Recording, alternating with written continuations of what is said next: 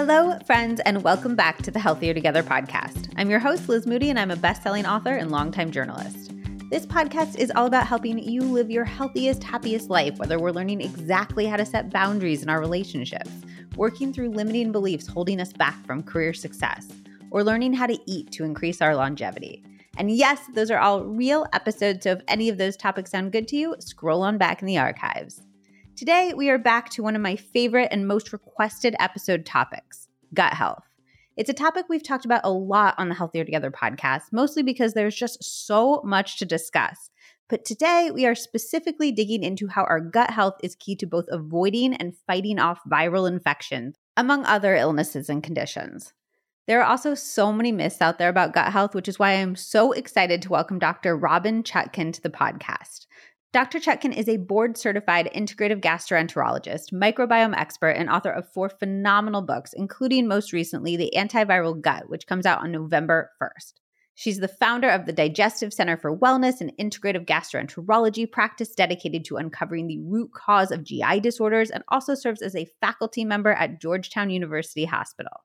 In this episode, we talk about why chronic disease rates are on the rise, the one common thing that research shows makes you more likely to get viruses like COVID-19, the secret to decreasing the impact of painkillers like Tylenol and ibuprofen on your gut health, how to optimize your circadian rhythm for better digestion and to eliminate acid reflux, exactly how to address acid reflux without using proton pump inhibitors, why you should stop buying fruit and veggie washes. I have been saying this for years, and it was so nice to have Dr. Chutkan back me up.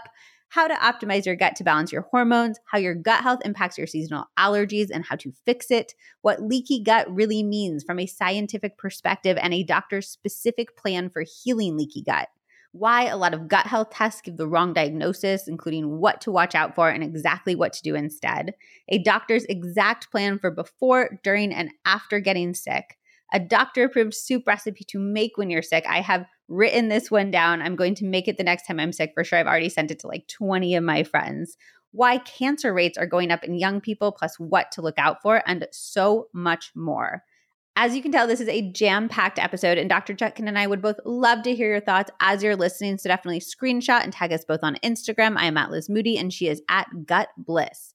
There is so much research-backed and wide-ranging information in this episode that I haven't heard anyone talk about anywhere before. So please shoot a link to anyone you know who might be still taking regular antacids or who might benefit from the plan that Dr. Chutkan shares for exactly what she does before, during, and after getting sick.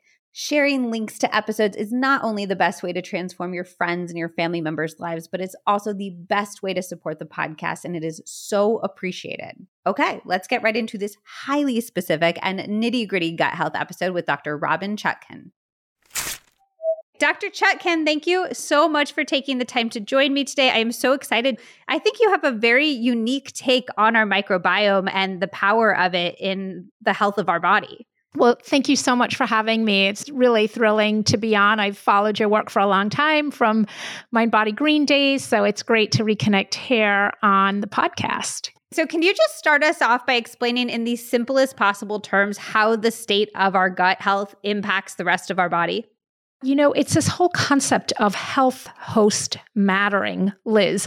And when I say the health of the host matters, people are like, well, what do you mean by that? So I like to use the example of somebody having a heart attack. If you are 85 years old and you are a smoker and you have obesity and hypertension and you are in poor health and you have a heart attack, you're probably going to have a worse outcome than a healthy 35-year-old who eats a great diet and is a runner and lean and all the rest. And we sort of understand that. But when it comes to viral illnesses, we don't really see it the same way, but the same rules apply. The health of the host is super important. And in fact, it may even be more important than the potency of the pathogen, because with a healthy host, with a healthy immune system, which of course comes from your gut, and we're going to be getting into that, you are able to handle the infection and ideally to not just survive, but thrive, to not have a complicated course, to not have post-viral symptoms, et cetera. And those outcomes are not random. They are very much tied to what is going on in your digestive tract.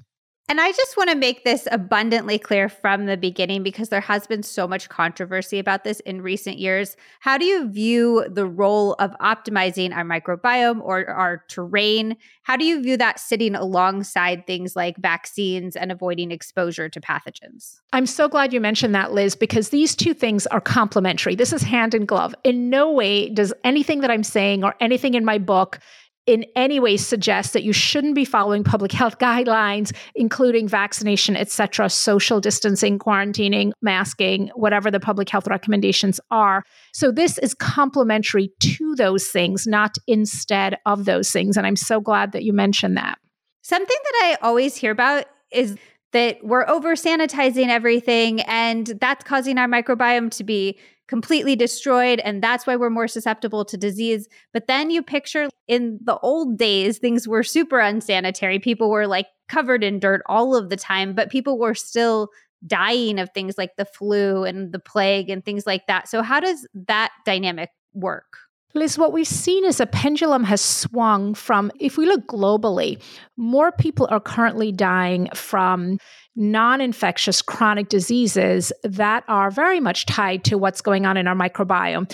Now, there's still huge threats out there, right? We're all just sort of dealing with and still in really a global pandemic from an infectious organism, from SARS-CoV-2. And viral and bacterial illnesses like cholera and malaria and tuberculosis kill millions of people every year. Regular influenza kills around 650,000 people globally. So these things are not inconsequential, but what we're seeing is that non-infectious chronic diseases like heart disease, like autoimmune diseases like hypertension, diabetes, obesity, these things are also huge killers and responsible for a large amount of deaths worldwide. And, you mentioned that analogy of like, we think it's good to be dirty, but when people were dirty, they were also sick. And that's absolutely true. But something really important happened right around the most recent industrial revolution. If we look at what happened, maybe 1920s, 30s, turn of the century in the UK, for example, we see that droves of people left the farm for the factory as things became more industrialized. And what they also saw, using this example of the United Kingdom, is that there was a dramatic increase in autoimmune diseases, and particularly two. We look at things like hay fever, which is basically talking about asthma, and eczema. They started seeing these skyrocketing rates of these two autoimmune conditions in British children. And an epidemiologist at the Royal School of Tropical Medicine and Hygiene, Dr. Strawn, was tasked by the British government with trying to figure out why they were seeing these skyrocketing rates of autoimmune phenomena in British children. And he embarked on a 21-year study, 17,000 children, followed them from birth to adulthood. And he found two really startling factors, Liz, that were completely unexpected. The first was that kids from large families where somebody was always sick, a brother, a sister, a cousin always had the flu, a cough, a cold. Those kids who grew up in those households were much less likely to have autoimmune diseases later on. In some way, they were sort of inoculated by having all these other kids around them who were sick and passing on illnesses, and their immune system was being trained not to overreact later on. So that was one finding that was sort of counterintuitive. But the second finding was even more unexpected. And it was that kids from wealthier households where there was more general sanitation, more washing, more bathing, more cleanliness, had higher rates of autoimmune disease later in life. Now, these days, wealth is not associated with cleanliness or sanitation, and poverty is not associated with a lack of sanitation necessarily. But back in those days, in sort of post-industrial London, it was. And so it turned the whole idea of cleanliness being associated with health on its head and made us realize, gosh, maybe we are too clean. So when we talk about clean, we're not just talking about whether you bathed or not. We're talking about a more profound inner cleanliness in the sense of, are you never exposed to germs in your environment? Are you never sick? Are you eating food that is created in a factory rather than coming out of the ground where it's rich with soil microbes? That sort of clean versus dirty. Okay, so then how do we balance the idea that germ theory is real and we're supposed to be doing all of the things to avoid getting too much germ exposure, but also a certain amount of germ exposure appears to be beneficial? Liz, I'm so glad you mentioned germ theory, because this idea, germ theory, that Louis Pasteur popularized, which is that an organism, a bad organism, gets into our body and makes us sick, is real and it's true, and we see it every day. SARS-CoV-2, a virus, gets into our body and it gives us COVID, and that is absolutely true. But around the time that Pasteur was popularizing germ theory, another Frenchman, Antoine Béchamp, was popularizing his theory, terrain theory, which suggested basically that in a healthy host, a pathogen can get in and maybe make us a little sick, but not do too much damage because our soil is healthy. So terrain theory kind of pits the seed, the pathogen, against the soil, which is the terrain. And when we talk about soil, we're really talking about, our inner health, our immune system, our gut health, etc. And so again, it's this idea that you need both, right? So we wash our hands and we avoid people who are sick because of germ theory. We don't want to get exposed to those germs. And that's really, really important. But terrain theory means that we pay attention to what we're doing as potential hosts. We eat a healthy diet, we exercise, we get sleep, we control our stress. We try to avoid medications that are potentially harmful to our immune system or gut health. And so both of these things, again, hand in glove, are really important. Let's talk about some of the things that you mention in the book that help build that healthy terrain. There was a number of things that I hadn't really thought about in this capacity before, the first of which was stomach acid. Why is it so important for our microbiome and for our immune systems to have balanced stomach acid? I love that you led with stomach acid, because it really was an article about stomach acid back in 2020 that led me to realize I've got to write a book about this. And I'll tell you how that evolved. My husband is not in the medical field. He is in counterterrorism, counterintelligence, cybersecurity, completely separate field. And so I often use him to bounce things off of. So I'm like, okay, if he knows, he's not a medical person. I mean, he hangs out around me, so he hears me talk about this stuff a lot. But if he's not aware, that's a pretty good gauge that people aren't generally aware. So I said to him, in July 2020, a large population-based study came out looking at 54,000 people, and it asked a simple question: does the absence of stomach acid increase the risk for COVID? And the way they did that experiment is that looked at people taking proton pump inhibitors. You may know them as a little purple pill, but it's this class of acid blocking drugs that are really, really good at doing their job. They completely shut down the proton potassium ATPase acid pump in your stomach, and they block your stomach acid. And millions of people take these drugs for things like acid reflux, heartburn symptoms, etc.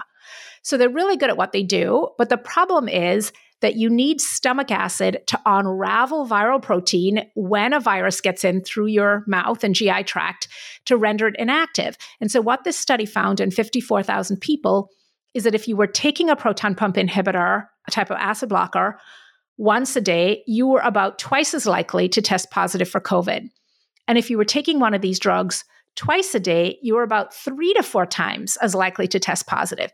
So I read this article and I was surprised by how high the risk was, but I wasn't surprised that there was an increased risk, because we've been seeing for decades that people taking acid blockers are more likely to come down with foodborne illnesses. They're more likely to come down with other viral illnesses on cruise ship outbreaks like norovirus and rotavirus, etc.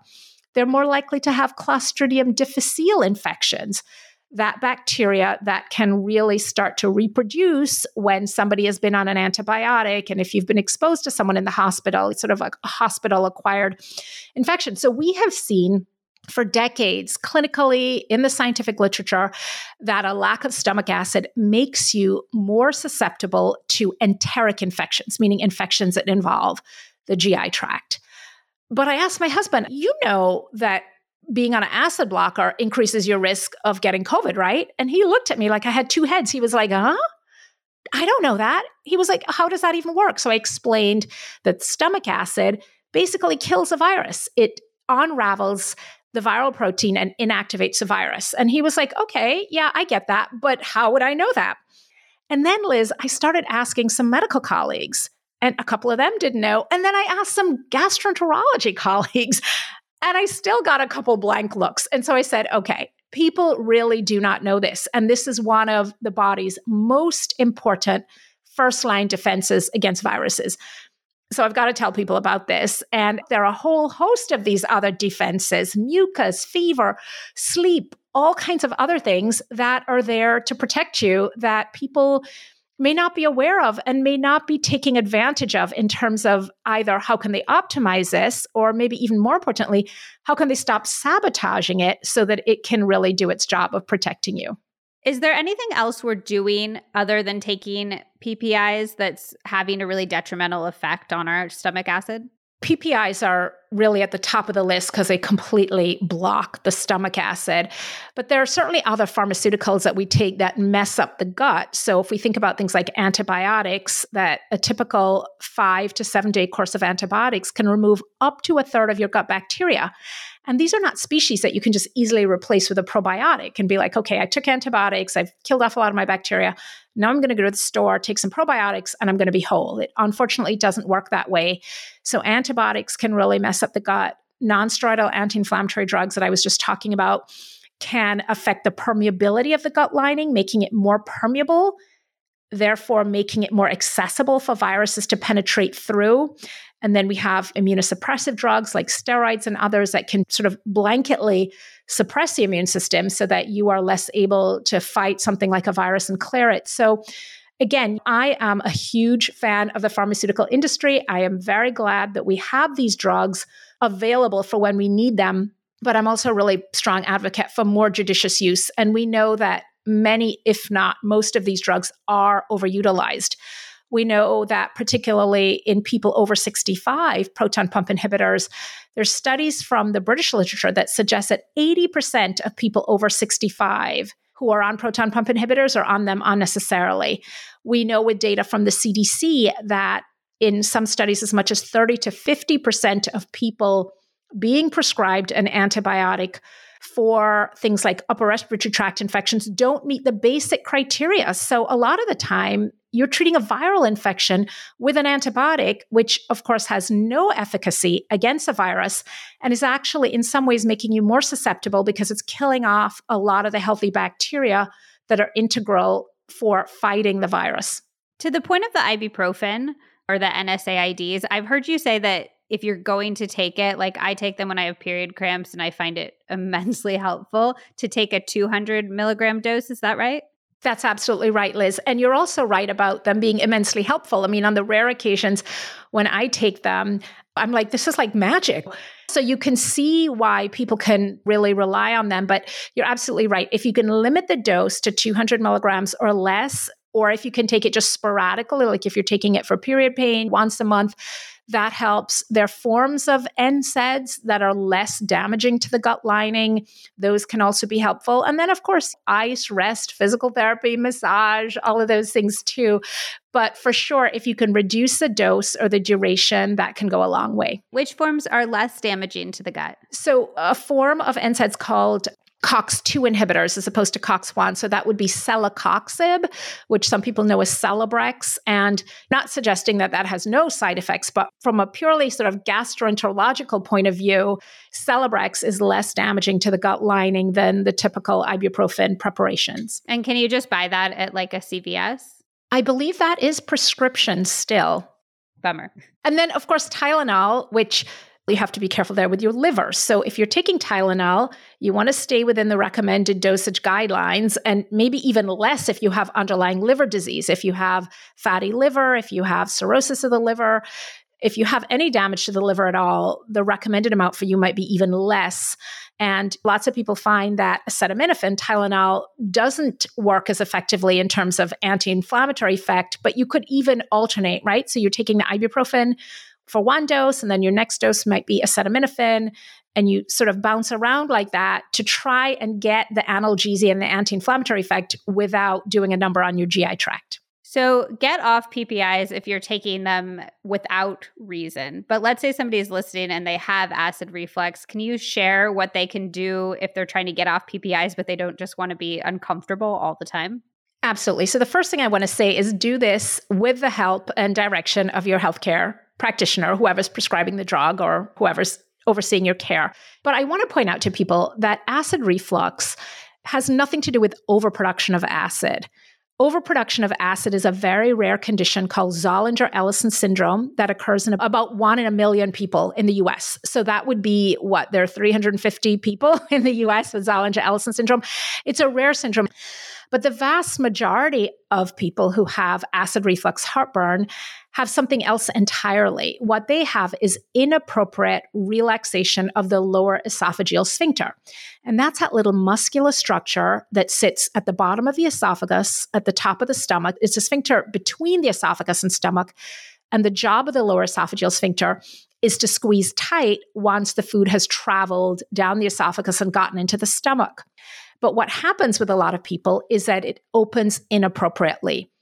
And what causes it to open inappropriately? Well, they're mechanical factors. And at the top of the list is just overfilling the stomach. So your stomach capacity is about the size of an open fist. It's not a ton of food. And many of us are sitting down and we're eating a lot more food than that in one sitting. So that's sort of overwhelming that sphincter, causing it to pop open. Acid is coming up. When you eat is equally important, Liz, because the activity of the GI tract is actually tied to the light-dark cycle.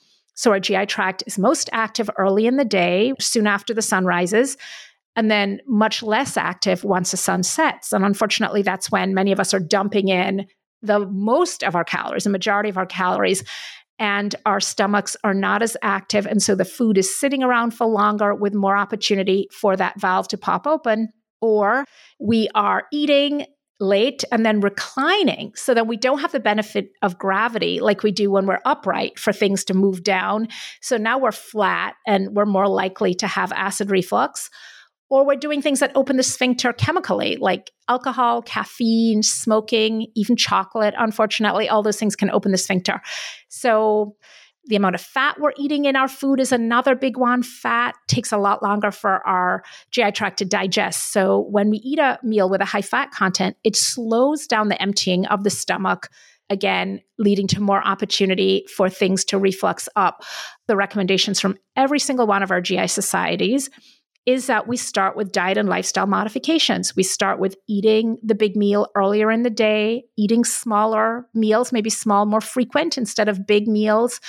We put at least 2 to 3 hours between our last meal and when we're reclining. We try to stop smoking. We cut down on alcohol, caffeine. All of these things make a huge difference, Liz. And I'll tell you, it's pretty rare when we really attack these things with people and really get them to implement these things that we can't get off the drugs. Now, some people have congenital abnormalities, like that sphincter can be loose, or they can have something called a hiatal hernia, which means that some of the stomach actually comes up into the chest and they don't have as strong a barrier. So there are definitely anatomical things. There's some hormonal things, physiological things that can affect that sphincter. But for the vast majority of people, if they roll up their sleeves and really try with these diet and lifestyle modifications, they can generally get to the point where maybe it's not that they have no reflux at all, but they can maybe get off the proton pump inhibitor and then take a drug like a histamine blocker, an H2 blocker. So that would be something like Pepcid, or even an antacid that they can take on demand. With the PPIs, you have to take them every day. But with these other drugs, they could say, okay, I overdid it a little bit. I splurged, as my mother-in-law used to say, I oversported myself. And now I'm having heartburn and I need to take something, but they don't have to take that every single day so that they still have sufficient levels of acid to attack those viruses when they're exposed. Would you recommend that even if you didn't have acid reflux, that you try to eat when it's light outside to take advantage of how our circadian rhythm impacts our microbiome? 100%. And what you'll find is that you just feel better. And I'll tell you, Liz, as somebody who is in that sort of perimenopausal time, it helps tremendously with hot flashes. And for any of you out there who are perimenopausal, menopausal, postmenopausal, and that's because digestion is a really active process and it takes a lot of blood supply. And so after you eat a big meal, there is what we call splanchnic steal, which means a splanchnic circulation that serves the GI tract, actually kind of steals blood from some of the large muscles, the quadriceps, the hamstrings, etc., to make sure that there is enough blood supply to the digestive tract for this very active process of digestion to happen. And some people can feel that vasodilation as it can worsen hot flashes. So that's one of the ways for me that I control things really well is I try to eat my large meal earlier in the day. That's when I'm busiest and hungriest and I need it the most. So, somewhere between noon and 3 o'clock is sort of my sweet spot, and a lighter dinner. And, you just sleep better. Are there other things we could do to kind of optimize our microbiome to help our hormone balance in general? Yeah, there are lots of things that you can do. And I always start with what are the things you're doing that you shouldn't be doing? So what are the things? Are there medications you're taking? And I like to think of it as a sort of remove, replace, restore. So remove offending practices, medications, etc. That might be damaging your microbiome. So that would be, again, we talked about more judicious use of antibiotics and other drugs that can sort of mess up your microbiome, making sure that what you're taking you really need. And even though I mentioned antibiotics and acid blockers, there was a study that was published in the journal Nature a few years ago, and they looked at 41 different classes of medications. And they found that half of them had a pretty profound effect on the microbiome. And I give you an example. Antidepressants like SSRIs, they have an effect on the microbiome.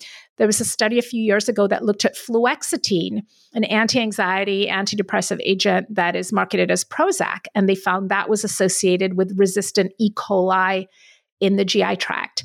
And so, all of these drugs potentially have an impact. Artificial sweeteners can create a lot of pathogenic bacteria in the gut. And so I don't limit it to just those medications. I think everything in your medicine cabinet, including over-the-counter, including supplements, you need to know exactly what you're treating, why you're taking this, what the benefit is, and what the risk. Because as it turns out, many of these drugs, even the ones that we don't typically think of as being problematic to the microbiome, it turns out that they are potentially damaging that, very fragile ecosystem of gut bacteria. And again, that doesn't mean don't take these things. It just means take them judiciously. Always know the reason behind why you're taking what you're taking. Exactly. And then the replace piece, which people, I think, sort of naturally think, oh, she means a probiotic. I actually mean exposure to soil microbes. Literally, we know that dipping your hands in soil every day for 2 weeks can change your microbiome. So I'm talking about thinking like, where is your food coming from? Is it grown in microbially rich soil, or is it grown in a warehouse somewhere, with no exposure to that good microbe-rich soil? So think about getting outside in nature. Think about getting a little bit dirty. Think about where your food comes from. And then there's the issue of, yes, prebiotics, probiotics, and postbiotics. And then the restore piece is really just what do you need to eat to create a rich, diverse microbiome? And we have a lot of data on that. And of course, at the top of that food chain is fiber, plant fiber. We know from a really fantastic study that was done in 2018 by the American Gut Project, which is a nonprofit founded by Rob Knight and a couple other researchers to really look at the microbiome and the importance of the microbiome. And what that study found was that people who ate 30 or more different plants per week, different plant foods, had a much healthier, more robust microbiome than those who ate 10 or less. And, Liz, I have plenty of patients who'll tell me, oh, I'm a really good vegetable eater. I eat vegetables with every meal. But they're eating the same, broccoli, carrots, and corn in heavy rotation. So it's not just the amount of servings of vegetables, but it is the variety of plant food. And I have a lot of fun seeing how many can I get to, right? If I'm having oatmeal in the morning, I'm using almond milk, 1, the oats, 2, pumpkin seeds, 3, walnuts, 4, raisins, 5, grated coconut, 6, blueberries, 7. I just keep piling it on to see how robust and rich can I make this oatmeal. Same thing with a salad building. And the incredible thing, Liz, is it's not massive amounts of this stuff you need. We're talking about sprinkle a few pumpkin seeds in terms of being able to benefit from the incredible phytochemicals, the flavonoids, and all the other things, the lignans in these foods. It makes a difference. My favorite health hacks are the ones that have the biggest payoffs for the smallest amounts of effort, and this is such a good one. When you are drinking your tea or coffee in the morning, just add 1 packet or scoop of Great Lakes Wellness collagen peptides. I definitely was a bit of a collagen skeptic until I had dermatologist Dr. Whitney Bowe on the podcast. You can scroll back to her Ask the Doctor episode. She said it is not a myth. There is research to support how great collagen is for your skin. And then, of course, I did my own deep dive, and I was so impressed with the known benefits for things like your skin, your hair, and your joint health. Studies show that collagen can help improve your skin's hydration, which is something that I'm especially looking for during this time of year when everything just feels a little bit drier. Zach likes the marine collagen, and then I like the grass-fed beef collagen, but both are incredibly well-sourced and certified by third parties, which is the number one thing that I look for. And since I've started incorporating collagen into my everyday routine, I have noticed strong and healthy nails, and my hair feels thicker and fuller, which we love. And Zach's knees are feeling so good despite all of the time that he is spending running. One of my favorite things about the Great Lakes Wellness Collagen Peptides is that I cannot taste them at all, and they dissolve so well in hot and cold beverages. Not all collagen can dissolve in cold beverages, and some days you just want an iced tea. To try out Great Lakes Wellness collagen packets or their bigger tubs, use code Liz Moody for 25% off. Yes, 25% off. That is a huge discount off of your first purchase at greatlakeswellness.com. That is Liz Moody for 25% off at greatlakeswellness.com. Okay, you know what stat blows my mind? People in the US take about 20,000 breaths per day and spend an average of 90% of their time indoors.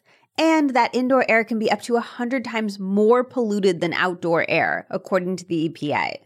Indoor air pollutants can cause respiratory symptoms like sneezing, congestion, scratchy throat, and even more serious health problems like lung and heart disease. I talked about this with a world-famous doctor friend years ago, and I was like, it is awful. What do I do? And she said, you need a high-quality air purifier, and you need to keep one in any room that you spend a ton of time in. Which is why I am so excited to introduce you to Air Doctor. Air Doctor goes above and beyond the HEPA standard, which requires that 99.97% of particles at 0.3 microns be captured by a filter. Air Doctor uses an ultra HEPA filter that was independently tested and proven to remove at least 99.99% of particles as small as 0.003 microns. That is 100 times smaller than the HEPA standard. This includes allergens, pollen, pet dander. For any other pet parents who are allergic to their babies, this makes the biggest difference in my allergies with Bella. Highly recommend for that alone. This includes dust mites, mold spores, and even bacteria and viruses. Also, if you live somewhere that is coming up on potential fires this summer, please get an Air Doctor so you have it ready. Breathing in smoke is awful for your lungs. And as somebody who lives in California, it gives me such peace of mind that I have my Air Doctor ready to go. We have a few, but if you are starting with one, keep it in the bedroom. That way you're breathing great air for at least a third of your life, and it'll help you get better sleep, which will have so many downstream positive effects. And as a little bonus extra, it has such a nice white noise sound. It actually helps me fall asleep and stay asleep. Air Doctor comes with a 30-day money-back guarantee, so if you do not love it, just send it back for a refund minus shipping. Head to airdoctorpro.com and use promo code LizMoody, and you'll receive up to $300 off air purifiers. And this part is exclusive to Liz Moody podcast listeners. You will receive a free 3-year warranty on any unit, which is an additional $84 value. Lock in this special offer by going to airdoctorpro.com and use promo code LizMoody. Okay, so I have a few kind of specific nitpicky questions. One, we see the popularity of those like vertical farming where everything's grown from plant food instead of being grown in the soil. Would you say maybe you wouldn't experience the same benefits from buying produce grown in that way than you would from buying produce grown in the soil? Yeah, Liz, it's a great and intriguing question. And I don't think I can answer that definitively because if we look at hydroponic farming and stuff grown in water, we know that some of those foods are very nutrient and microbe rich. Or if you think about fermentation on your own kitchen counter, if I take some cabbage that I have downstairs and I chop it up and I put it in some salty water to brine it, and I make sauerkraut, and I try not to make it come out moldy like it often does when I make it, as opposed to the wonderful Russian lady at the farmer's market who her sauerkraut tastes amazing.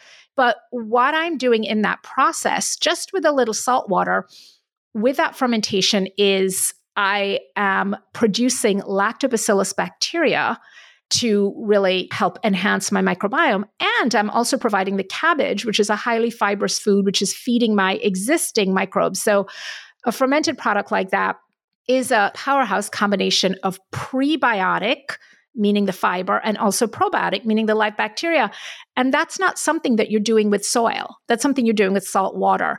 So I think you really have to look at the individual practice. Is it highly chlorinated water? What is the quality of that? And look at the quality of the food, not just from a nutrient point of view, but from a microbial point of view. And a lot of that has to do also with how far the food has traveled.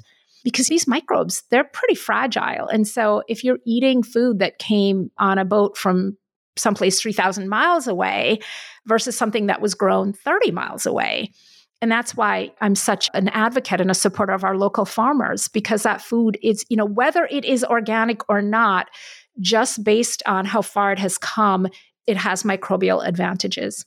That's interesting. And then my second question about that is how dirty are we ideally looking for? Because we have the fruit and vegetable washes. We get told that if we don't rinse our salad greens well, we can get various bugs and bacteria that can disrupt our gut microbiome and make us really sick. So is there a right amount of dirt to be exposing ourselves to? Liz, what's really interesting is almost all of those foodborne illnesses, big recalls that we see are from packaged salad greens. That's from the packaged salad greens that are being packaged in the factory that are getting contaminated. So it's very rare. I literally cannot remember. I've lived in DC for 25 years, and I cannot remember an outbreak of, E. coli, Lister, anything like that happened at the farmer's market. Not to say that it couldn't, right? So it is, by all means, wash the stuff, but I do not think you need to use a vegetable wash or any of that. I think plain old water. And in the stuff that I grow, the little bit of stuff I grow here, I know what's in my soil and I eat it without a lot of washing. And whether you eat the dirt or not, and again, I'm not suggesting that you eat it, but it's good to see that there's dirt on it. It's good to see that the carrots are all gnarly and funny and they have little fingers growing out of them. They're not all a uniform 5.8 inches long and a uniform orange color, because that's not how nature works. And in general, we can ditch the fruit and veggie washes and just be running it underwater in the sink. Absolutely. So you mentioned that when I asked you about hormones. Is that sort of microbiome protocol going to help with all types of microbiome related things? Would that help us if we're having seasonal allergies? Would that help us if we're having bad breath or body odor? Would that help us if we're trying to work on our immune systems? Is it sort of a generalized approach that because it's benefiting your microbiome benefits all things that your microbiome touches? When you think about the role of the microbiome in health and disease, you see, and you think even about where the GI tract is, it's right in the center of your abdomen. And then it's like spokes going out up to the brain and to the lungs and to the kidneys and all the different parts of your body. And of course, 70 to 80% of the immune system is actually physically located in your GI tract. So there's a close connection. But at the same time, I don't want to oversell the microbiome. If your kid is not behaving, there's not necessarily something wrong with their microbiome, or you could have a hormonal problem that is distinct from this. You could have polycystic ovary syndrome, or you could have primary ovarian failure or something. So I don't ever want to give people the impression that you just have to fix your microbiome and all will be well, because there are additional health problems, and problems are multifactorial. So if you look at autoimmune diseases, we know that disruptions to the microbiome are one of the important environmental triggers, and we know that clinically and we know it scientifically. So if we look at my neck of the woods in the GI world, it's a really important article published in the journal Gut that showed that antibiotics early in life is a major risk factor for developing Crohn's disease later in life. But there are also genetic factors that can predispose you to Crohn's. There are dietary factors. We know that emulsifiers in food can be a trigger. We know that stressful events in people's lives can sometimes be triggers. So it's not always a straight line in terms of linking up the cause or the cure. It's not always just fix a microbiome.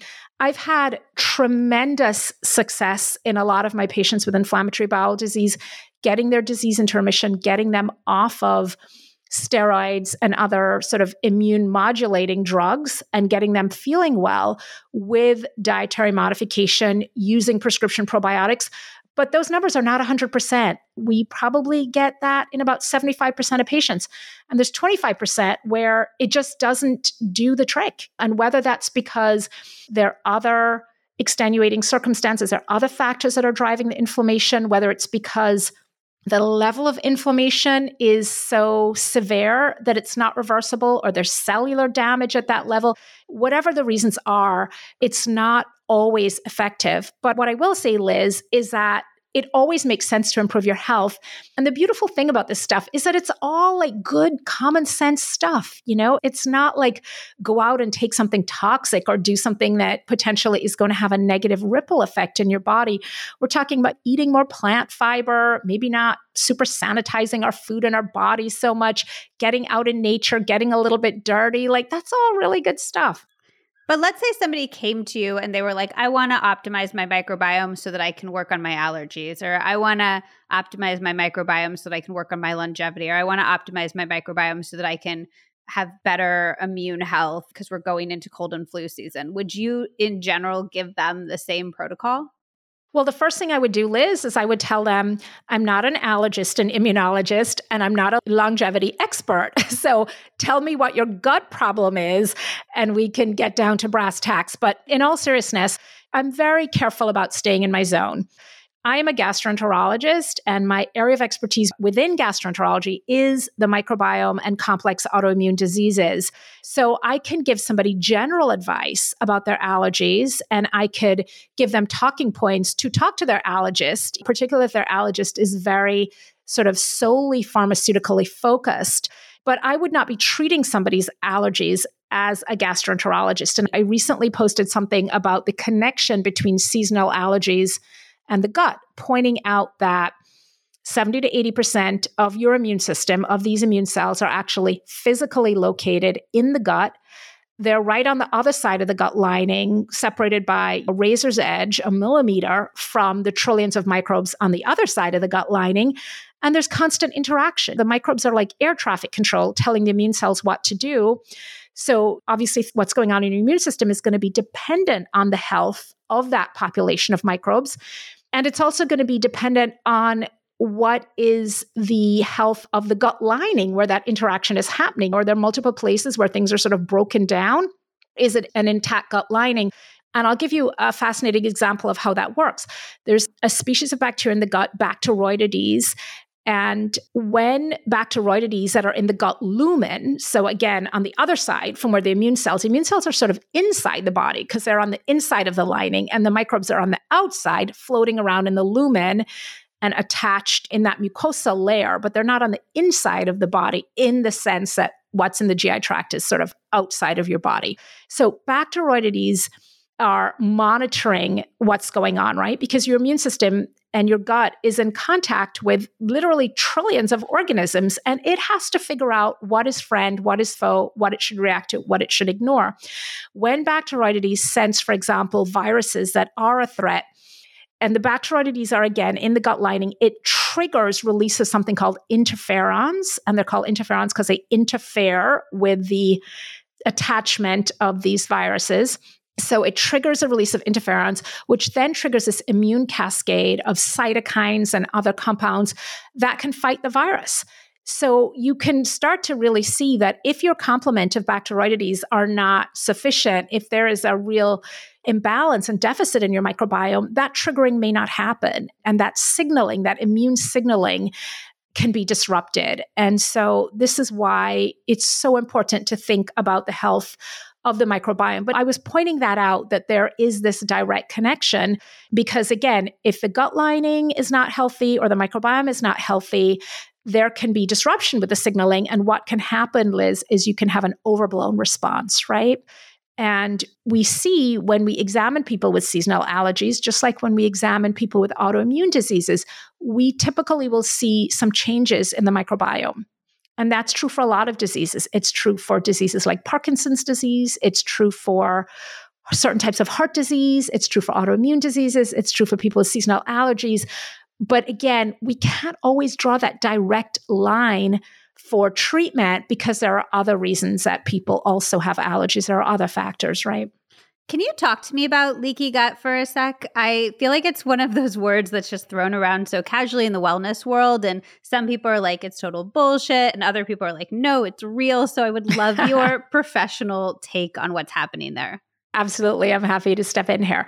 Leaky gut really refers to a mechanism rather than a disease entity unto itself. And so when we talk about leaky gut, we're talking about an increase in intestinal permeability because the lining of the GI tract, now that's that millimeter thin barrier essentially between the microbes on one side and the immune cells and everything else that's inside your body.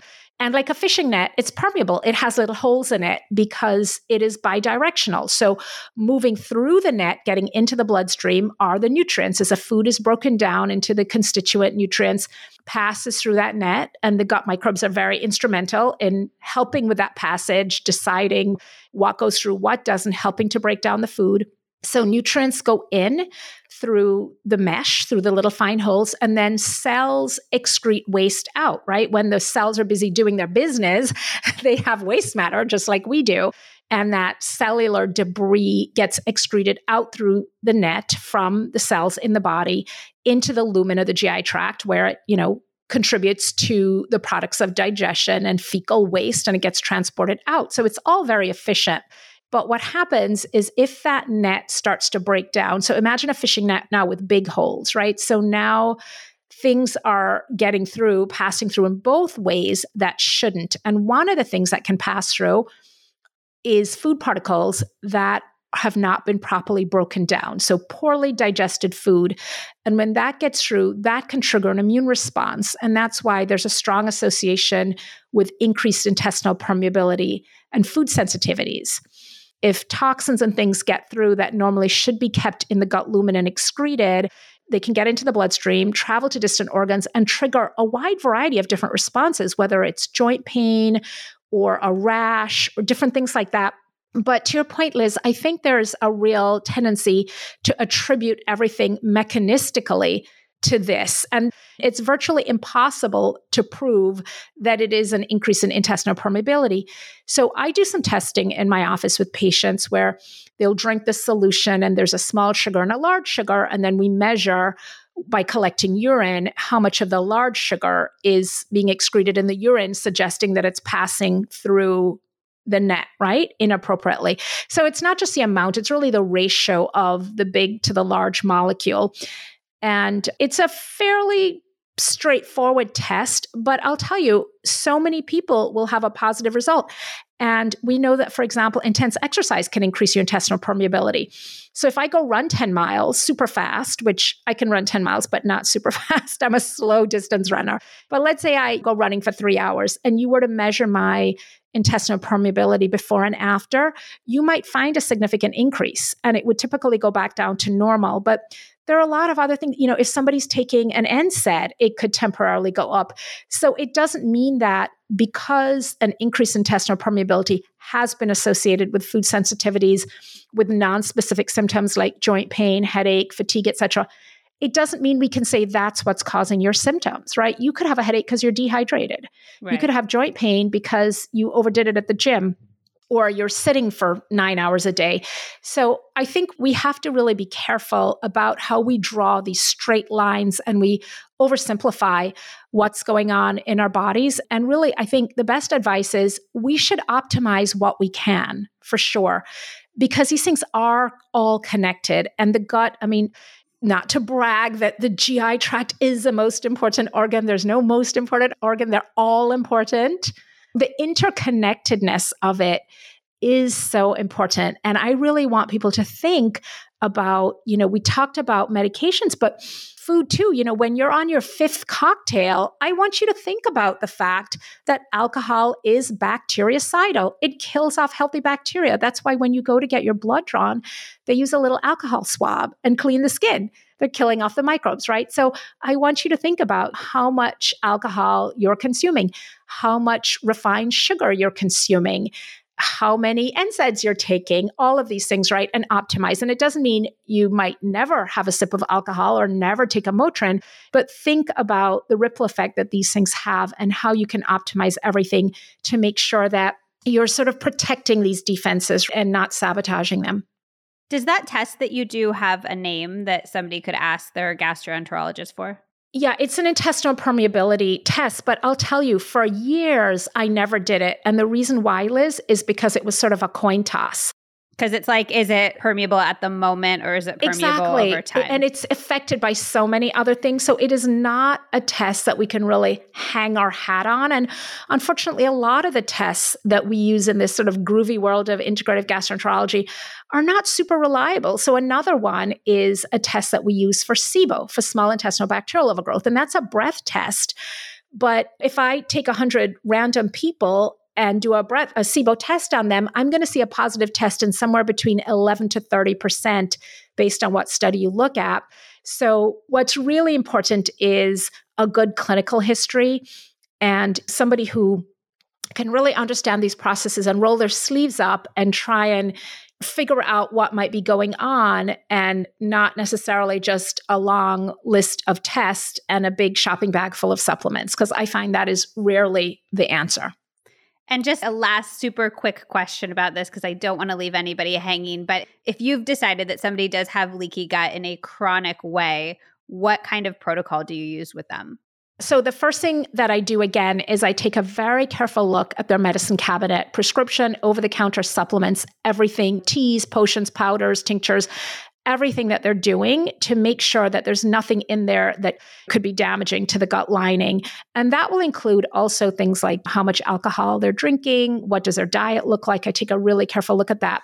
I also remind them that the indigestible plant fiber isn't just for the gut bacteria. Plant fiber is fermented by gut bacteria to short-chain fatty acids. And short-chain fatty acids like butyrate and propionate are also essential for maintaining a healthy gut lining. So I really try and get them to ramp up the production of short-chain fatty acids by changing their diet. That's critical for a healthy gut lining. And what does that mean specifically? Like, what are we adding to our diet for our short-chain fatty acids? Could you give us like one or two short-chain fatty acid superfoods? It could be oatmeal, it could be kale, it could be celery, it could be beans, legumes, all of those fibrous foods. So just high fiber, and it's insoluble fiber, is that right? It's really a combination. So when we think about one of the bacteria that really is one of the biggest producers of short-chain fatty acids is a bacteria called Faecalibacterium prausnitzii, F. prausnitzii, and it's very correlated with levels of short-chain fatty acids. And if we were to drill down a little deeper, Liz, we would be looking at foods that are high in a type of fiber called inulin. And so that would be things like artichokes, asparagus, garlic, leeks, onions, all that stringy, dense fiber. That's all really good, but there are very few fibrous plants that are not good. I like those foods, like garlic, leeks, onions figure in pretty much everything I cook, except if I'm baking. Does it matter if they're cooked or raw? Are they equally good for your microbiome? They're just as good. Okay, so we're adding in these things for our short-chain fatty acids. What else are we doing if we're trying to deal with a leaky gut? So we talked about medications you have to be careful about. We talked about the diet. And then there is some data for glutamine and zinc supplements, but it's not strong. And usually the way I handle it with patients is if somebody feels really strongly, like they're like, I really want to take a supplement, I will recommend that combination of glutamine and zinc. But again, the data is not super strong. But if you're taking it at the recommended dosages, there's not a huge downside for taking those two things. So those are pretty reasonable to recommend. And what I find is so often it is that somebody is doing something that is causing the damage. You know, the gut lining isn't just deteriorating on its own. Maybe they're taking a cough medicine and they didn't realize it had ibuprofen in it and they're taking that frequently. Or they are drinking 2 drinks a day. And while 2 drinks a day in one person might be okay, 2 drinks a day in somebody who has had severe infections, taken a lot of antibiotics, maybe been on an acid blocker, and also has taken a lot of NSAIDs is 2 drinks too many. So the background noise is so important. And it's difficult to just sort of prescriptively say, right? So if we look at something like alcohol, we know from a lot of the large population-based British studies that when we're talking about reproductive cancer, so ovarian and endometrial and even breast cancer, we know that the magic number seems to be you've got to stay south of 6 drinks per week. So less than 1 a day. But when we think about the GI tract and we think about fatty liver, for example, and so on, so much of it depends on what else is going on with your terrain. What other medications have you taken? What kind of diet do you eat? What does your exercise look like? Your stress, et cetera. So I think it's really important to get a very individualized sense of what else, because while one person might have leaky gut and might get away with still having a little bit of alcohol, for somebody else, it might be like, this is going to be that nail in the coffin. And for you, abstinence is really the way to go to help your gut lining regenerate. Money was such a source of anxiety for me for a long time. I'm always talking about building good, healthy habits, but I didn't have any when it came to financial wellness. Once I started getting educated about my money, I began to feel empowered about it. And pretty soon I was like, how did I let this cause me so much anxiety for so long? If you are struggling just like I was, you need to check out YNAB. YNAB is an app that teaches a set of simple money habits to help you spend, save, and give without guilt or second guessing. It's one of the apps that experts I talk to recommend over and over because it's grounded in techniques that you won't see anywhere else that actually work. You start off by learning 4 simple core habits that are actually genius and have completely changed the way that I think about money. And then it guides you through saving so you are never caught off guard by a surprise expense again, so you feel safe and secure with money. But maybe more importantly, it also helps you fit the things that you love into your spending plan so that you know you have the money for that bachelorette party or that weekend getaway that you've been dreaming of. Also, and I love this, you can add up to 6 users to one account. So if you manage money as roommates or with your partner, it has got you covered. It has incredibly high ratings on all platforms and has become a huge cult hit because it's helped millions of people actually build the financial life of their dreams, even people who truly thought it was impossible. Check out YNAB and learn the habits with a 1-month free trial, no credit card required at www.ynab.com/Liz Moody. You'll get a month completely free and be able to see for yourself what a big difference it makes. I promise you're going to get back way more than you spend. That's www.ynab.com/Liz Moody. When Zach and I started Healthy Convo Co., we needed to find the easiest way to get conversation cards from our warehouse onto our website and into your hands. I thought it was going to be the hardest part of starting a business, but it wound up being one of the easiest because we just use Shopify. Shopify is the global commerce platform that helps you sell at every stage of your business. From the launch your online shop stage to the first real-life store stage, all the way to the did we just hit 1 million orders stage, Shopify is there to help you grow. Whether you're selling gorgeous ceramics to sip morning tea from or beautiful journals to write prompts from the We're All In This Together deck in, Shopify helps you sell everywhere. From their all-in-one e-commerce platform to their in-person POS system, wherever and whatever you're selling, Shopify's got you covered.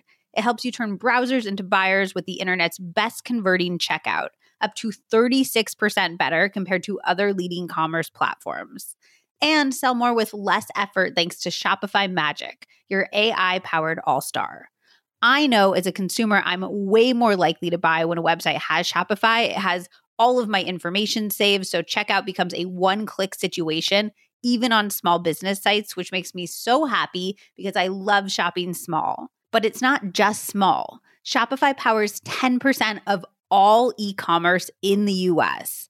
And Shopify is the global force behind Allbirds, Rothy's, and Brooklinen, and millions of other entrepreneurs of every size across 175 countries. Plus, Shopify's extensive help resources are there to support your success every step of the way, because businesses that grow, grow with Shopify. Sign up for a $1 per month trial period at shopify.com/LizM, all lowercase. Go to shopify.com/LizM now to grow your business, no matter what stage you're in. Shopify.com/LizM. I would love for you to talk me through like a little timeline of when you get sick. So I would love to hear personally what you do when you're healthy to avoid getting sick, maybe like one or two things that you haven't mentioned yet. And then I would love to know if you're sick, and I'm talking about things that circulate like the flu or the cold or something like that. If you're sick, is there anything special that you add in? And then what do you do after being sick to make sure that your microbiome is fully recovered? I'll tell you exactly what I do, and I'll use two real life examples. So when I had COVID this January, my family, we all went down to Jamaica over the winter break, and we came back with COVID, which I'm quite convinced we got on the plane going down on Christmas Day, which was a packed plane. Everybody held a drink in their hand and had their mask down the whole time. Everybody else on the plane, not us. And people were coughing, and every seat was full. And I'm quite sure we got it going down 6 days earlier. But when we came back, a really interesting thing, Liz, is one of the factors that we have found contribute to differences in outcome after COVID is something called the outdoor air factor, the OAF. And the OAF is defined as the germicidal constituent in open air. So what does that mean? It's something floating around in the ether outside that can be toxic to viruses and to certain bacterial illnesses too. And we know about this from 100 years ago, the Spanish flu, 1914 to 1918. People who recovered outside in cots had a much lower mortality. And we know about a lot of this from the military statistics, that the officers who were put inside in beds inside the hospital versus the enlisted men who were often just put on cots outside. In some of these studies, we saw a difference of 40% mortality for in the hospital versus 13% mortality outside on the cot. So for the last couple of years, I've been knee deep in all of these statistics and articles and reading up on all this stuff. So I told my husband last summer, if I get COVID, put me outside, like make up a little cot for me on the back deck and just bring the food out to me and I'll be fine. And just to be really, really, really clear, because I think we've all internalized that transmission goes down when you're outside because the virus kind of can't make its way through the air, it's spreading out in the air, all of those things. But you're saying not only does transmission decrease for viruses when you're outside, but actually if you have already acquired a virus and you go outside, it helps you heal faster. That is absolutely correct. So I'm glad you made that distinction. But here's a problem, Liz. I got COVID right after New Year's, like a day before a major snowstorm here in Washington, D.C. But every night, once, it got dark and people weren't around and there was tons of snow out, I would double mask and put on my coat and walk around the neighborhood for as much as I could. And I really realized how important it was to do that after the second day we'd been traveling. I'd been lying on my back and I started to feel a little chest pain and feel a little uncomfortable taking a deep breath. And I realized if I keep lying on my back like this and taking shallow breaths, I'm going to get some alveolar collapse. Some of the parts of my lungs are not going to be well aerated, not well inflated. And I'm going to start to get pooling of bacteria. And I'm going to be at risk for a secondary bacterial infection, a bacterial pneumonia. So I hopped up out of bed, not feeling well, bundled up, masked up, and I started walking. And again, you've got to do what you're able to do based on your baseline. So I'm a runner, slow, but I run long distances. So for me, walking 2 or 3 miles, slow pace is fine.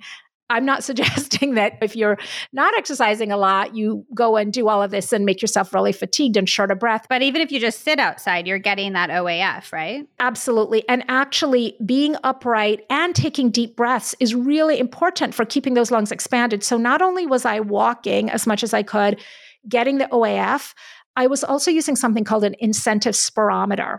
And you might know that as a little breathing apparatus they give you if you've ever had surgery, been in the hospital. They give you that. They have you do these usually 10 breaths. And it's really the inhalation or inspiration that they're having you do. It's not the breathing out, it's the breathing in. Because it's a breathing in that inflates the lungs. When you breathe out, you deflate the lungs. But sometimes when we think about deep breaths, we're focused more on the exhale, but it's really the inhale. So this little incentive spirometer that I literally bought for $10 on Amazon, and I had all this stuff. My house, I had the O2 sat monitor, I had the incentive spirometer, I had all of this stuff. So I was using this and making sure that I was doing 10 breaths every couple hours. And I'll tell you, Liz, it really helped my running later on. And it helped my yoga practice because I was like, wow, I'm really breathing deeply. And it gives you a little setting, right? And it has like good, better, best. So of course I got competitive with myself and I was like, I've got to get it all the way to the top level and do these deep breaths. So I did that. And then I was making what I call my immunity soup, this leek soup. There's a wonderful lady who helps take care of my parents. And she is also from Jamaica. And she made the soup and dropped it off when I had COVID. And it was delicious. And it felt so good. And I said, what is in the soup? So here's what is in the soup. And even if you have never cooked anything, if you've never even boiled water, you can make the soup. So you get some leeks, ideally ones that come with a little dirt on them so that you know they were not grown in the warehouse, but they were grown in the ground. Chop up leeks, chop up garlic, onion, and I use a little scallion, green onion. So you want to saute all of that in a little olive oil. And I usually do the leeks first because they're sort of tougher. And then when they're all really soft, you put them in the blender. I put them in my Vitamix with a little bit of broth. I use veggie broth, but you can use chicken broth, and you blend it up. Now, I have since added to that. I will add in a little coconut milk, a little curry powder, a little turmeric.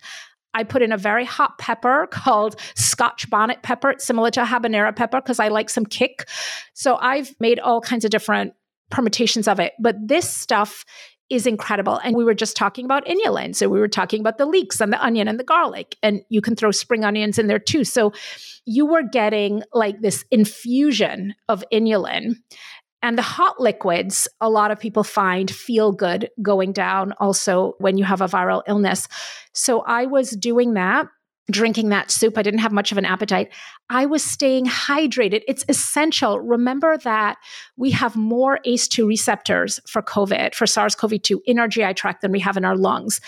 And the GI tract is a common binding site. And that's why GI symptoms are so common with this. And as we're trying to sort of flush this stuff out, it's important for us to stay well hydrated. That is literally for a lot of these infections that get in through the gut, they are excreted in the stool. I mean, you can check for viral shedding in the stool. So we know we're eliminating the virus through the stool. And so you have to stay well hydrated. And my rule of thumb that I recommend for people is minimum half whatever your body weight is in pounds in ounces of water. So if you weigh 140 pounds, that's 70 ounces of water. If you weigh 150, that's 75 ounces as a minimum. And that doesn't include tea or coffee or anything else you're drinking, just plain water. And, you know, it's incredible, Liz, what a difference that makes, not just for helping to eliminate through the GI tract, but for the headache, for the fever, for everything else. And a virus like poliovirus replicates 250 times faster at normal body temperature compared to when you have a fever. So fever is a body's way of slowing down and even halting viral replication. So again, you got to think twice before you reach for the Tylenol or the Motrin. But there are other ways to be comfortable. And one of those ways is to drink a lot of water, room temperature water, cool water, etc. So I was doing my walking, using the incentive spirometer, drinking my leek soup, drinking tons and tons of water. And all of those things were really helpful. And of course, getting sleep. And they really helped. And then I told you I'd give you another example. The other example is in May of this year, I was gallivanting down on the marsh in South Carolina, where my husband's from, beautiful Beaufort, South Carolina. And, you know, for whatever inexplicable reason, I thought that a strapless dress and flip-flops were the appropriate attire to be exploring on the marsh. And both my husband and I got bitten by these little insects called chiggers. Are you familiar with chiggers, Liz? I am. They're awful. They're terrible, right? So this was the weekend of like May 22nd, 23rd. Now, my husband has had chiggers a lot in his life because he grew up down there. And so we both got them in the typical areas that are sort of damp in the groin and across the abdomen, you know, under my breast. So almost along the margins of where your underwear would be, right? But his 3 weeks later were better. And mine 4 months later, Liz, were still a problem to the point where not only were they not getting better, they were getting worse. I had to have them biopsied. all my doctor friends, it's like, that's the one perk of being a doctor, right? Like you have the dermatology friend, the pathologist friend. I mean, it's like Labor Day. My dermatology friend is leaving her home and kids to come in and biopsy me. My pathology friend is like doing a rush on it. So when they looked at this, they were like, this is just for some reason, like a prolonged hypersensitivity response. And it probably turns out that you're allergic to these things. Your immune system has never seen them. So a little bit of immunology 101, you have the innate immune system that you're born with that responds quickly, but non-specifically. So like you get a cut, it just starts responding to protect you from any bacteria that might be coming in. And then you have the acquired immune system, and that develops over time. And that part of the immune system keeps a memory, like literally a ledger, a little notebook of every pathogen you're exposed to, so that when you're exposed to it again, it can mount an immune response. And so this is the whole basis for vaccines, right? You expose a person to a little bit of the vaccine, and then it makes memory cells, and then it can mount a response when you get exposed to it. So I had never had chiggers, unlike my husband, and my immune system just sort of went bonkers. But when I kept thinking, because I always want to know why, I'm like, I don't want to take this prednisone or any of this stuff. Like I spend my whole career getting people off this stuff. I've got to be really bad off before I'm taking this. And I'm happy to report that I'm on the mend and I did not need to take that. But I was like, why would this have happened to me? I mean, I have a couple common autoimmune diseases. I have a little bit of eczema, Raynaud's phenomena, but nothing that's active. And then I thought about what had happened earlier in the year. I'd had COVID in January. I had a snowboarding accident in February that led to a concussion, a cracked tooth, a fractured root, an emergency root canal that went wrong and just couldn't be done, and an emergency tooth extraction where the tooth shattered. And with all that inflammation and infection, I was on round-the-clock Motrin, antibiotics, all of this stuff that I never take. And I thought about, what was a background noise, right? Why? Like, we know what this is. This is a prolonged hypersensitivity response to an arthropod, to an insect. That's my diagnosis. But why? Why was my immune system going so haywire? And then I also thought about what had been going on before that. I'd been going to bed really late, finishing up my book. I had so much stuff going on. And again, that combination of lots of stress, very little sleep, tons of nonsteroidal anti-inflammatory drugs, antibiotics, and, again, like an explosion in my mouth, the concussion, all of this. And I was able to say, you know what? I am not surprised. And a very long answer to your question, but what did I do? And again, I'm not suggesting that if somebody is having an immune response, they may need a steroid. That's not necessarily the wrong thing to do, right? Depending on the particular problem they're having. For me, it wasn't the right solution.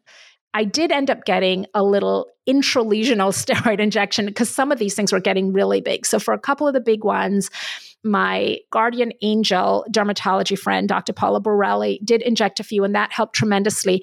But what really helped, Liz, was me figuring out, okay, how am I going to calm my system down?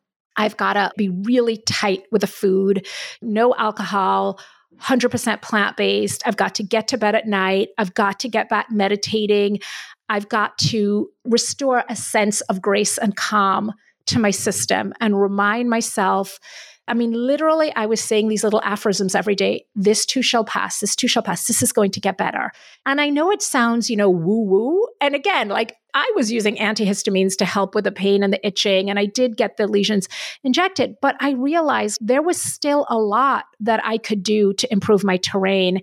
And in this particular instance, it was a lot of mind-body stuff with the stress and the sleep. And, obviously I wasn't taking those pharmaceuticals anymore, but I really think that is why my system went a little nuts. It's so interesting to even have the awareness, I think, for a lot of people, myself certainly, that these things can add up in this way. Like, I don't think I would have correlated a root canal or COVID months and months and months prior with this type of reaction. And I think it's actually really helpful to even just start to think of things synergistically instead of completely separate. Absolutely. I mean, to always ask why, right? And again, you can't always draw that straight line, but to realize like what's going on with your terrain, what's happening with your soil, and can you make your soil a little more fertile, a little richer? And one of the just amazing things that I love right now is people like you who are bringing this information to listeners. And unfortunately, you're not getting this information from your doctor a lot of the time. I mean, they bring other important information, and the conventional side of things is really important, right? For sure. But it's really important for people also to understand these contexts and the nuances. And I just think we live in a tremendous time right now where there are so many people with fantastic podcasts like Healthier Together who can help educate and inform listeners so that we can all be healthier together. Absolutely. I wholeheartedly agree with that, obviously. Okay, so this is a little bit of a left turn, but there was some research recently about how young people are having unprecedented rates of colorectal cancer. Have you seen or heard about that? Absolutely. That is absolutely true. And when we think about why that might be happening, and again, multiple factors, right? And is there a genetic predisposition, et cetera? But you're probably also aware, Liz, of that article about the link between ultra-processed foods and colorectal cancer. And the link was most prominent in men. I believe it was a 29% increase in likelihood of colon cancer in men who were eating large amounts of ultra-processed food, and then 20% in those who were eating not as much ultra-processed food. But there is the issue of the immune system, because the immune system doesn't just protect us against infection. Cancer surveillance is a huge part of the immune system. So when we think about an overactive immune system, we think about autoimmune diseases and allergic reactions of the kind I had to the chiggers. But when we think about an underactive immune system, we think about inability to clear an infection, whether that's viral, bacterial, fungal, protozoal, et cetera. And on the other hand, still talking about an underactive immune system, we think about cancer surveillance and cancer surveillance being off, which is why drugs that immunosuppress us have those two risk factors: increased risk of infection and increased risk of cancer. And so you think about, what might be going on with the immune system based on what's going on in the gut because of that hand and glove relationship. And then you look at the data on things like emulsifiers in food and other components, other ingredients in ultra-processed foods, and the rates of colorectal cancer. So again, I don't think there's any one answer, but I do believe that there are things happening. I mean, I don't know anybody who doesn't have an autoimmune disease almost. It's like everybody has something. And then you think about the quick, convenient food that people are eating all the time. And I think there's got to be something to those two factors. If a young person is listening to that, or really any person who's like, that's really scary, I don't want to get colorectal cancer, is there anything that we haven't talked about yet that you would recommend they either avoid or start doing? Like, should we be starting to get colon cancer screening, colonoscopies earlier in our life? Or how should we take that news in a proactive sense? Well, the first thing I want people to realize is that colonoscopy does save lives, right? Colonoscopy can diagnose and remove a polyp, which is a pre-malignant lesion. And so if that polyp is found and removed, it means that that can never turn into cancer. And there's usually about a 4 to 10 year lag from when a polyp develops to when it turns into cancer. So colonoscopy is not just a diagnostic tool, it is an important therapeutic tool. And the new age for screening is 45. But to your point, Liz, we're seeing a growing population of people under 45 who may never even have reached the age for screening, who have their colon cancer. One of my really close friends, who's also a gastroenterologist, developed colon cancer a couple of years out of her GI fellowship. She was in her 30s. So the other important part of that is pay attention to your symptoms. She had blood in her stool that she just thought, oh, it's hemorrhoids, it's not a big deal. Pay attention to those symptoms. And even though, I'm a woo-woo food and stress and sleep and all these things are important, I am going to be the first one to tell you, if you have blood in your stool, get to a gastroenterologist, get evaluated, take it seriously. So not just blood in the stool, but unexplained abdominal pain or discomfort, unexplained weight loss, a change in your bowel habits. These are things that be related to diet and lifestyle, but you absolutely need to get evaluated to make sure that there's not a more sinister cause of what's going on. It's even helpful, even with that. I'm a hypochondriac, so even you're being like, oh, this could be more sinister is scary to me. But even the idea that getting a colonoscopy could help me take care of it, that there's treatments and things like that is calming in a weird way? Oh, absolutely. I mean, there is incredible work being done by the Colorectal Cancer Alliance. And one of the people who leads that effort is a young woman, Brooks Bell, who she's very public about it, who had colon cancer at a very young age. And she just started a new campaign called Lead From Behind, I believe it's called, about colorectal cancer awareness. And they've got Ryan Reynolds showing his colonoscopy when he turned 45. So I think it's so important for us to realize that this is not something that is an old people's disease. More and more, we're seeing it in younger people. It's an equal opportunity employer. You know, this colon cancer strikes young and old, male, female, black and white, and every color in between. So one of the most important things you can do is to start to have a dialogue with your gut. For example, when you sit down to go, you got to turn around and take a look, see what's coming out of the bowl. Is there blood? Is it funny looking? Is it a different shape? You know, what does it look like? What does it feel like to really be in touch with what's going on in your body? Okay, we've talked about so much today. I would love for you to just leave us with one homework assignment, something that's super tactical and specific and actionable that we could start doing today to benefit our microbiome. I want to leave you with my 1, 2, 3 rule. I want people to do at least 1 plant at breakfast, 2 at lunch, and 3 at dinner. But here's the thing, it's got to be different plants. And I want you to do the 1, 2, 3 rule. So that's going to be 6 different plants a day, every day. And every day I want it to be different. So that at the end of 5 days, you are at 30 different plant foods. Okay? And I want you to write that down. So I want people to literally have their list and be like, okay, I got to 30, I'm done. My show-off husband got to like 27 in one day, one time. But I think he was just throwing pumpkin seeds, whatever seeds he could find. Because as simple as it sounds, that is one of the most profound actions you can take that we know can shift the health of your microbiome. And this stuff shifts pretty quickly. We know from a study that was done at Harvard, published in the journal Nature, that within about 30 hours of food hitting the gut, we can see shifts, not just in the microbes, Liz, but also in the genes that get turned on or off. And so this is relevant whether you are a dedicated carnivore, omnivore, flexitarian, vegan, pescatarian, whatever you are. What they found in this study, it didn't matter what label or how people ate in particular. You know, you have vegans who don't eat 10 different plants a week. So the important thing is variety of plant foods. And so that's one of those simple things that I want people to do. So 1, 2, 3, 6 different plants a day, at least 5 days of the week. I want you to get to 30. And the other thing I want people to do is I want you to go into your medicine cabinet and I want you to take out every prescription drug, over-the-counter, supplement, tincture, all of it.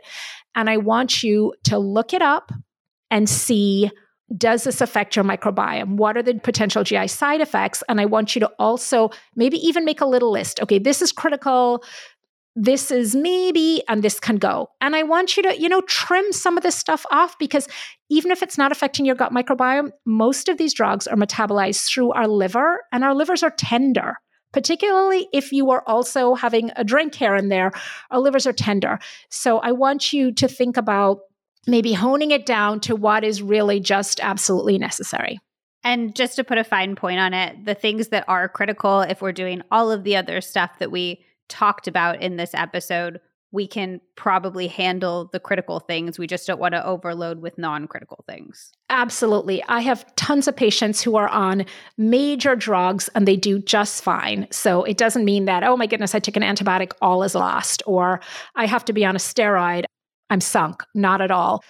Even for people who have chronic medical conditions, even for people who have to take these drugs chronically, there's still a lot that you can do, starting with what I just mentioned, the 1, 2, 3 rule, to make sure that you're trying to optimize what's going on in your gut.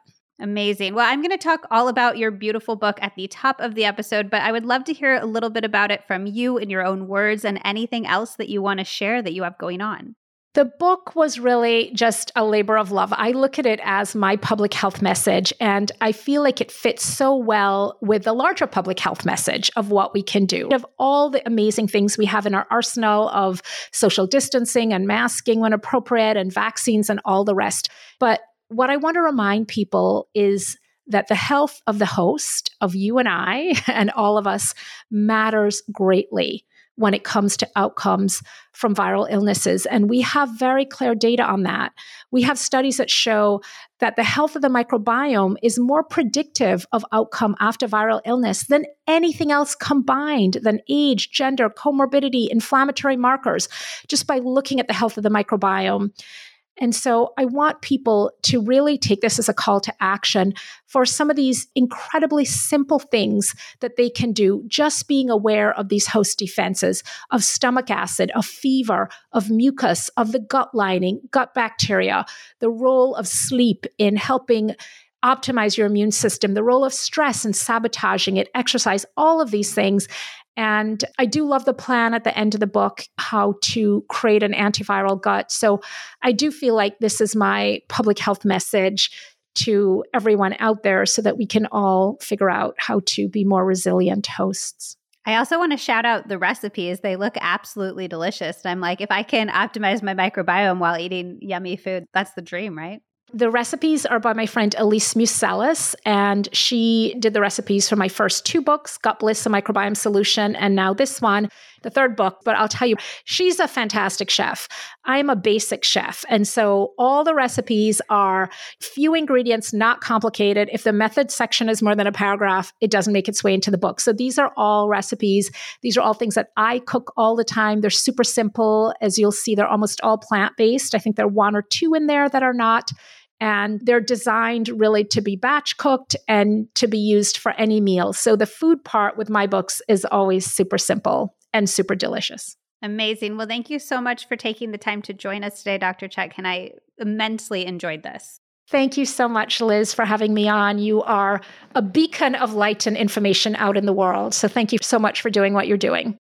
Okay, this is definitely one of those episodes where I think I need to go back through and take notes because I learned so much from Dr. Chutkan. I absolutely loved how she broke things down to make them really digestible, no pun intended, with tips that we can all start incorporating into our lives today. If you know anyone who would benefit from this episode, please shoot them a quick link to the podcast so we can all go outside and make it through cold and flu season feeling so much better. And also tell me if you try the soup. It sounds so good. I am so excited to make it.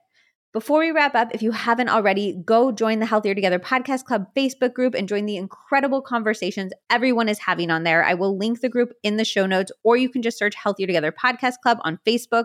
You can find out more information on there about joining in-person podcast club if that is something that you were interested in as well. But there's also just like recipes and tips and tricks and takeaways from episodes and product reviews. And it's just a really wonderful and supportive place to hang out. So search Healthier Together Podcast Club on Facebook and it will come right up, or I'll put it in the show notes.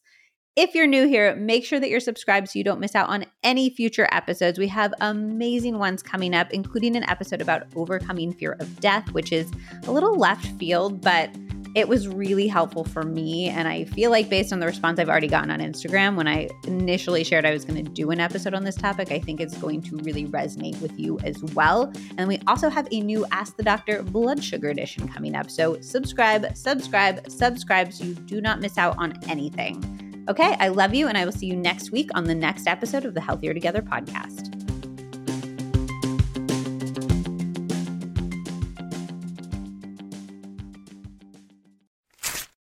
There is so much incredible science behind red light therapy. There's research going all the way back to 1903 that won a Danish physician a Nobel Prize for showing that exposure to concentrated red light accelerated physical healing.